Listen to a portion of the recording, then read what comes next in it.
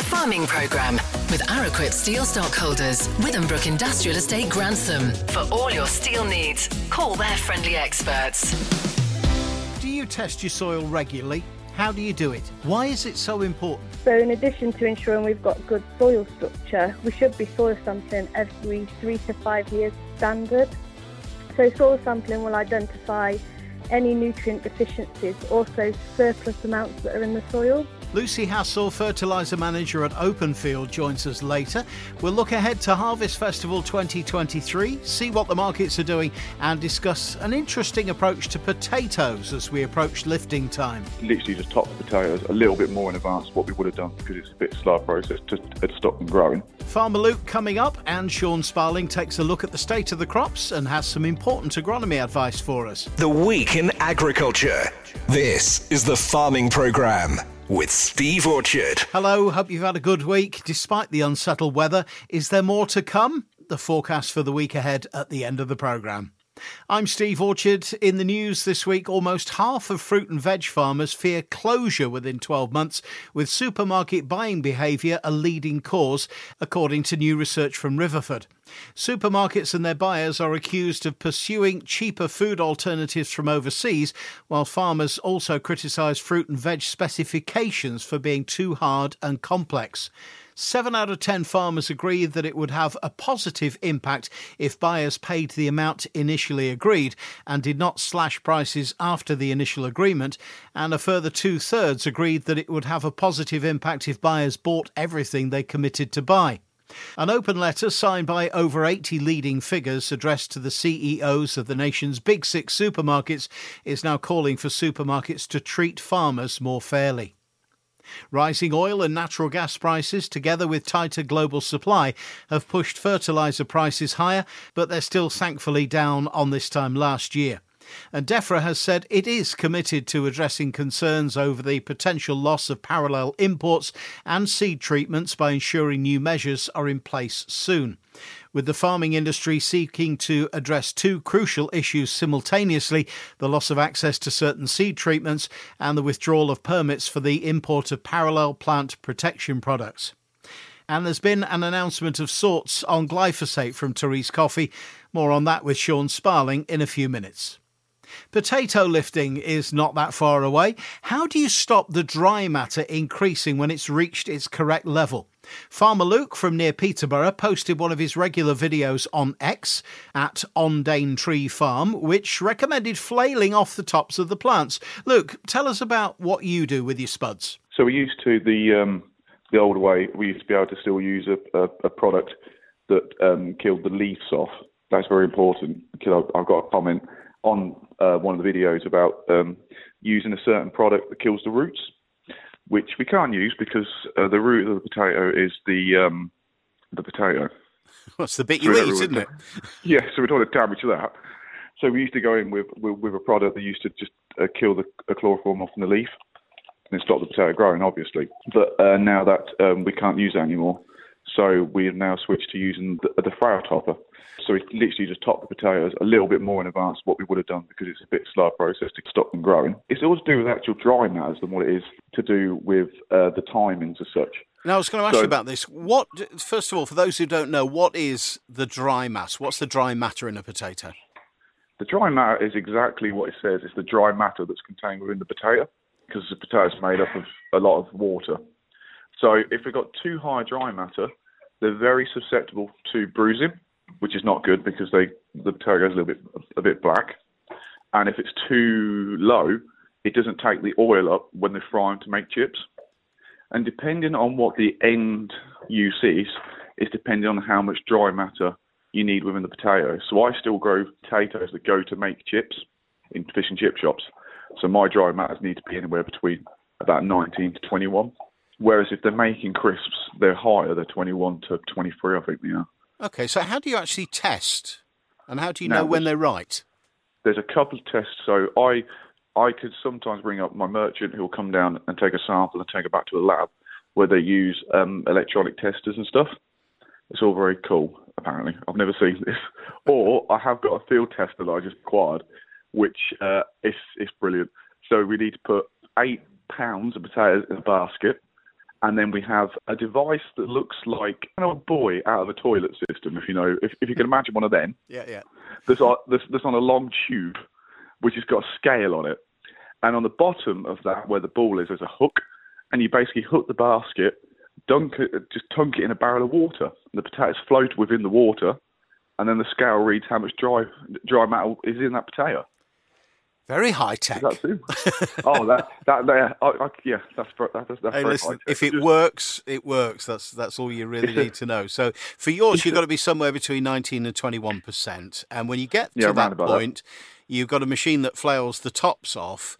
Now, from an outsider's point of view, why not just lift them then? Because the skins aren't quite set on some of them. So if the skins are not set, they're not going to store so well.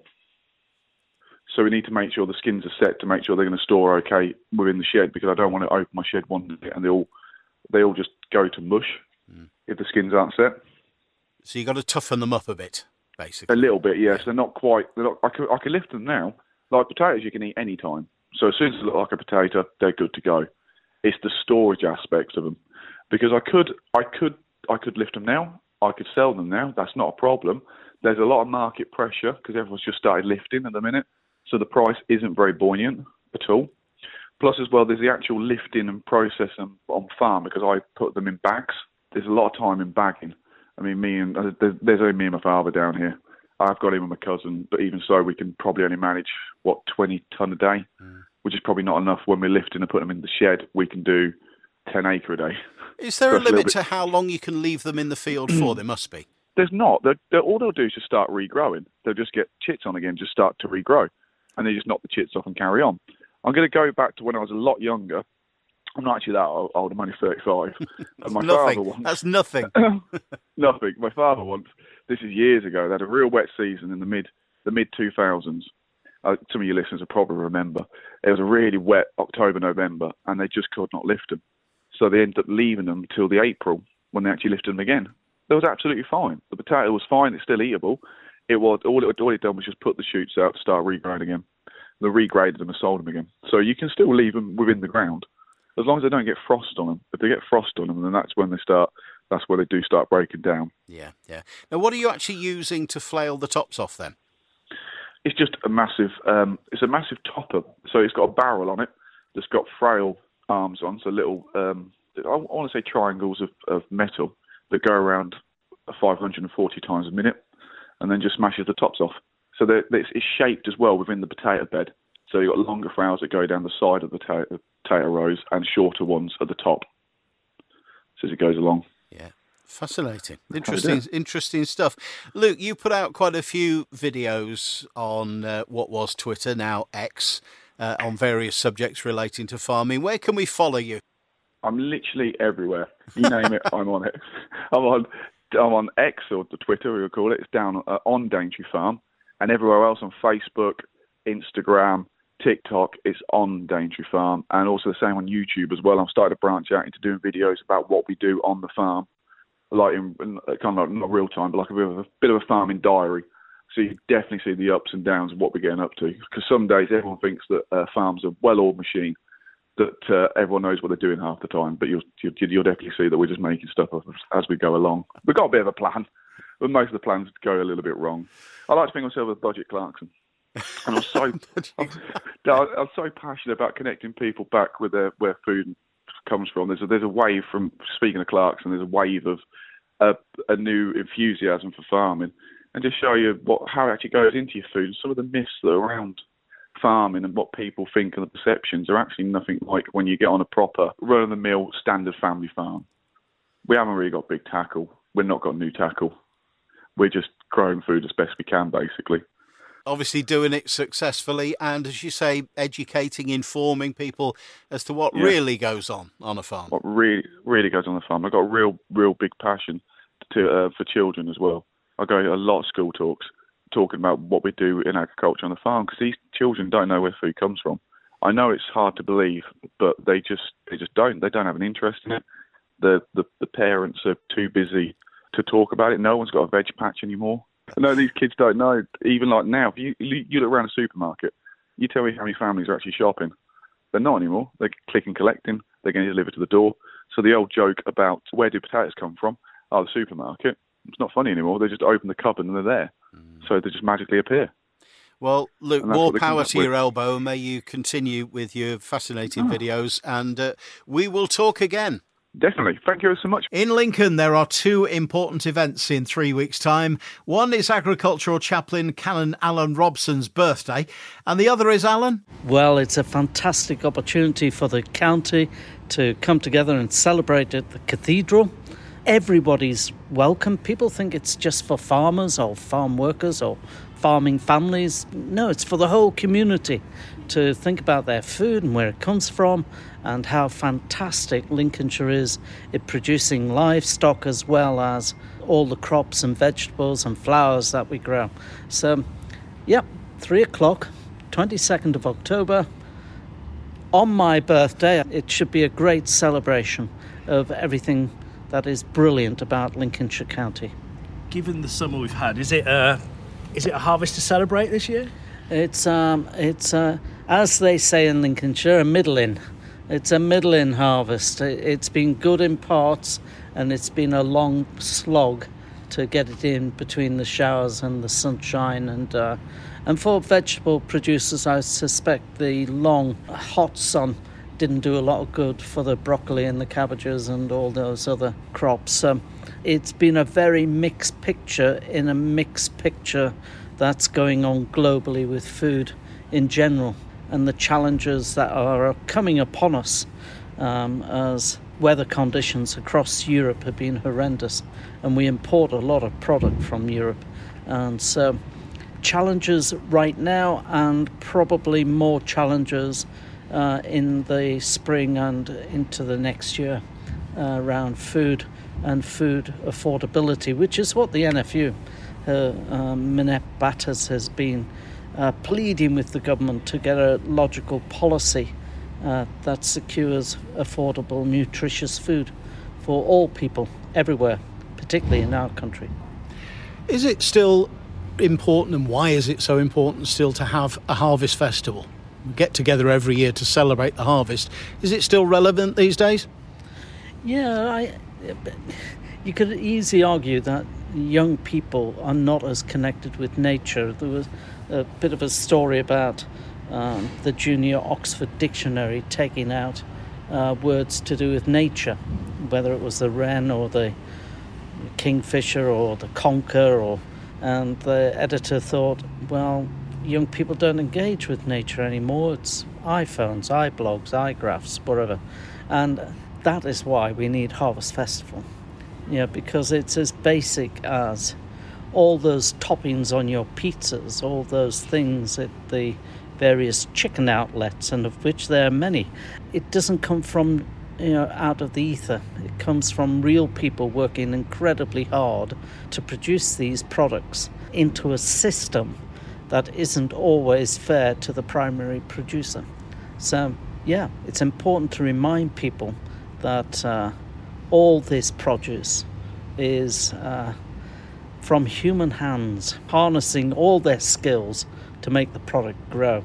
And Harvest is about saying, this is about people, it's about livelihoods, it's about labour, it's about creativity, it's about innovation, it's about technology, it's about all sorts of things. But we need to simply say, thank you. Gratitude is the heart of Harvest. Harvest Festival is all about giving thanks, celebration. Have we got anything positive to celebrate at Harvest Festival in a few weeks' time? Must be something, surely. Yeah. Look, as long as people awake with a sense of gratitude at the bird song in the morning and a sunset in the evening, and are not all tied up with all the challenges of getting through daily life and earning a living, if people can just listen to the hedgerow, as one poet put it, and listen to and see something of beauty every day. I think Harvest Festival is about saying, well, just look for a moment, pause, think, and be grateful. I was sat talking with Canon Alan Robson, Lincolnshire's agricultural chaplain, at the lawn in the shadow of the wonderful Lincoln Castle. Looking forward to Harvest Festival, 3 p.m, October the 22nd at Lincoln Cathedral. Hopefully see you there. Do come and say hello. Time now for our weekly walk round the fields. Independent agronomist Sean Sparling has some timely agronomy advice for us and some thoughts on glyphosate following DEFRA Minister Therese Coffey's announcement this week. Morning, Sean.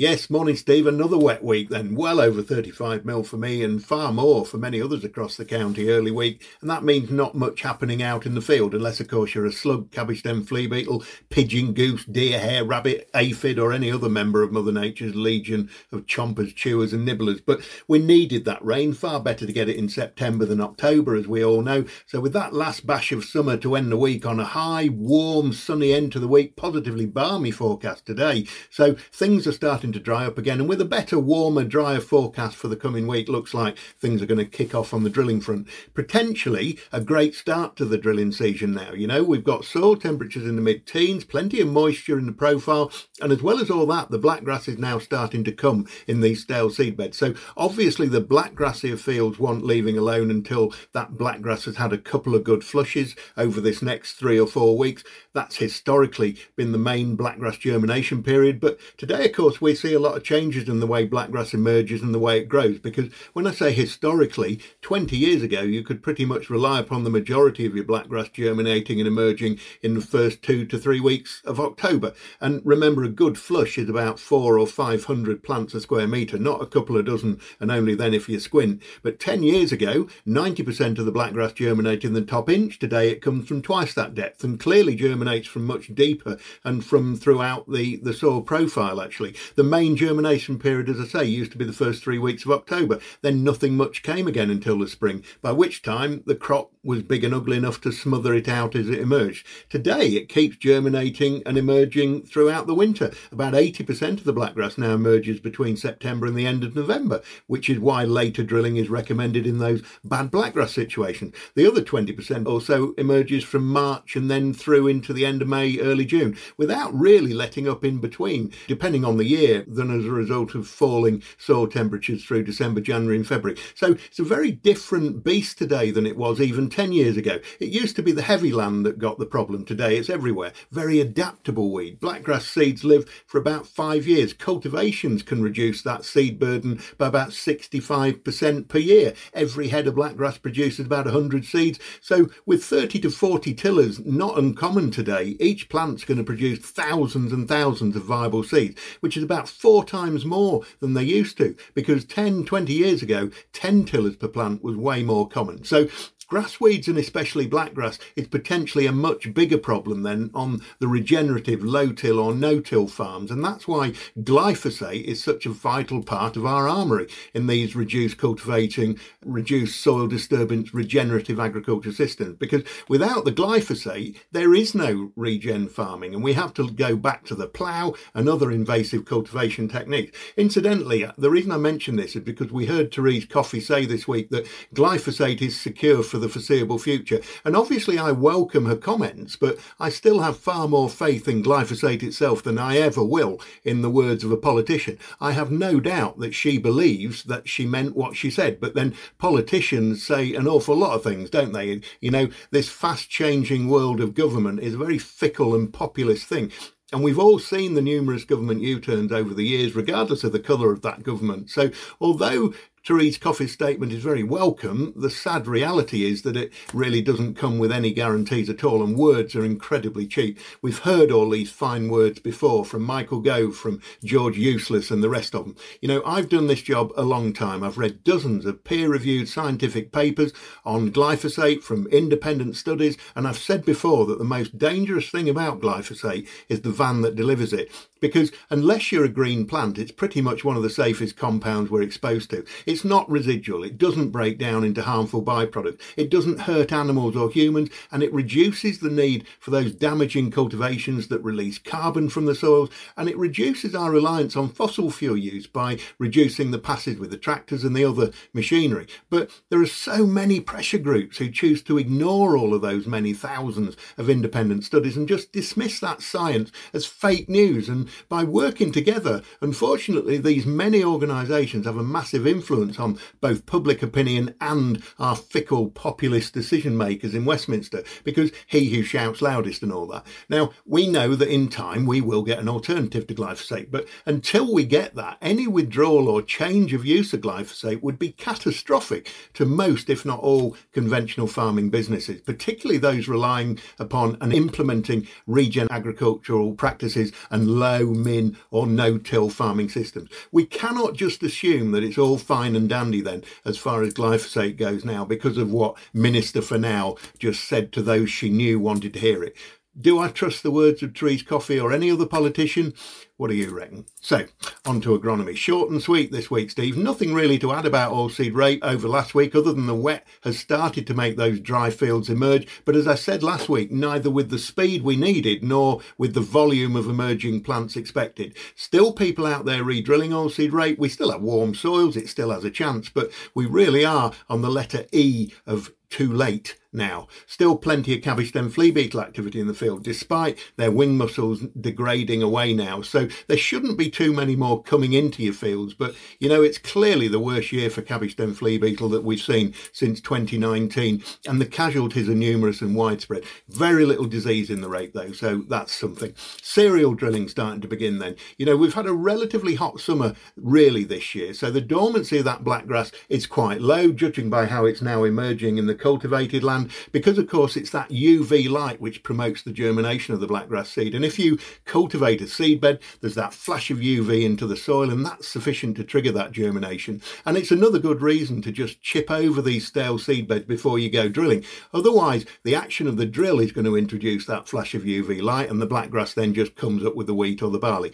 Very little rain from the 10th of last September or so until the 20th of October 2022, last autumn. So blackgrass was very, very slow to show last year, and most of the cereal drilling was already in the ground before that blackgrass started to emerge. With a bit of luck, it'll be through the ground before we start drilling this year. That gives the preems a chance to do some good, and of course, you know, it really is still only the beginning of the last week of September, so why anybody's panicking about drilling on the 24th of September is beyond me. Anyway, the swallows are still here, and you really shouldn't be putting wheat in the ground while they're still here anyway, so I bet you a jam tart there'll be plenty of wheat gone in this week and before I speak to you next week. Never mind, que sera and all that. Let's see what the next 7 days bring. Thanks as ever, Sean. The Farming Programme with Araquip Steel Stockholders, Withambrook Industrial Estate, Grantham, supplying the region for over 40 years. How often do you sample your soil and have it tested? Why is it important to do so? What's the best way to do it? Soil sampling and testing is a service offered by our friends at Openfield and others. And Lucy Hassel, Openfield's fertiliser manager, is with us. Lucy, firstly, how do you sample soil? What do you actually do? Farmer will receive what we call a soil sampling kit. So it's very easy to use. We always recommend going in a W pattern across the field, avoiding things like gateways and field margins, because we don't need those. We go to a depth of 15 centimetres for arable and 7.5 centimetres for grassland, and collect a minimum really of about 20 samples, which all gets mixed together, and then we fill a bag that goes off to the laboratory and will then be tested for the available of nutrients in the soil. OK, and why is it actually important to test? That might seem a blooming obvious question, but why do you actually need to do this? Well, soil health is a real buzzword today. The government continuously review policies and ways to improve the environment, and nutrient use efficiency is a big part of that. So in addition to ensuring we've got good soil structure, we should be soil sampling every 3 to 5 years as standard. So soil sampling will identify any nutrient deficiencies, but also surplus amounts that are in the soil. That then allows us to create a nutrient management plan, which we can tailor to the crop's needs to optimise yield. Okay. But also, we need to make sure we're not over-applying nutrients, because, of course, that will lead to unnecessary costs for the farmer, but also impact the environment. So there's a balance, obviously, to be had in this, isn't there? There is, yes. We tend to use standard grades because that's what we've always used historically, and that's not maximising return on investment. So it's important that we only apply the amount of nutrients that are actually required by the crop rather than any excess. OK, and this is a service that Openfield provides, or can you get it elsewhere? Yes, we provide that service, so we can send out a soil sampling kit to any farmer that requests it. There's a huge range of different samples that we can do. As a minimum, it's a standard soil test, which is PK magnesium, and that will actually give you a pH result as well. But we actually recommend doing a broad spectrum test, which is up to 12 nutrients, and of course every nutrient plays a key role. So the more we know about the soil, the more we can make corrections and optimise yields. And it's important to get pH right, isn't it, depending on the crop that you're growing? It is, yes. So say a standard soil test will give you the pH level of the soil. It's actually the key starting point to any nutrient management plan. So farming practices and environmental factors can lead to soil acidifying. So if a result comes back and it identifies an acidic soil, there will be a recommendation on there for liming. So lime should be the primary input. That will be the key to sort of maximising the value of any fertiliser applications.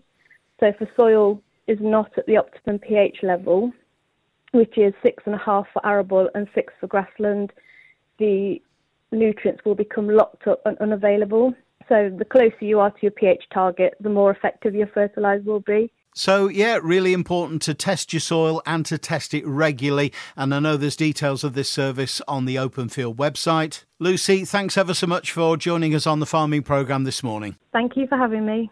Links FM Farming Market Reports. Starting with livestock, and from Masons Rural at Louth Livestock Market, Henry Simpson. Good morning, Henry. Good morning, Steve, and welcome to another weekly roundup from the Louth Livestock Market. Starting off with the prime cattle, so the prime steers all in average 275.5 pence per kilo, with prime bulls all in average 269 pence per kilo, and the prime heifers all in average 217 pence per kilo. The prime steers were topped by John Scully of Bournemouth at £1,487 per head, or at 275 pence per kilo. The prime bulls were topped by J.E. Thirlby of Kexby at £1,576 per head, or at 269 pence per kilo.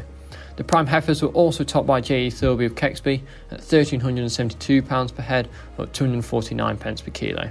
Just a few store cattle entered this week, which was topped by J. Russon and Partners of Hatton, with an exceptional run of Limcross steers topping to £1,160 per head. And that wraps up the cattle, and now onto the sheep.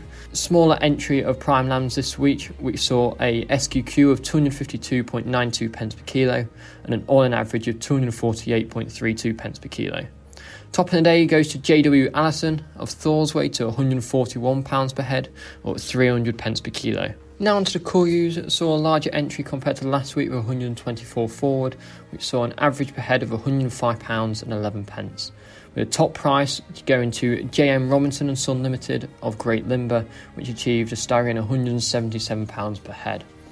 Just a handful of store lambs entered this week, average per head of £90 and 60 pence, with a top price from P&J Hoys and Son of Stanningborough to £99 per head. And just as a reminder, we are selling again tomorrow, so we are taking entries for prime and cool cows, as well as prime, cool and store sheep. We also have our first autumn special show and sale of suckle calves and store cattle coming up. That is Friday the 6th of October, so please do not hesitate to contact the team with any entries.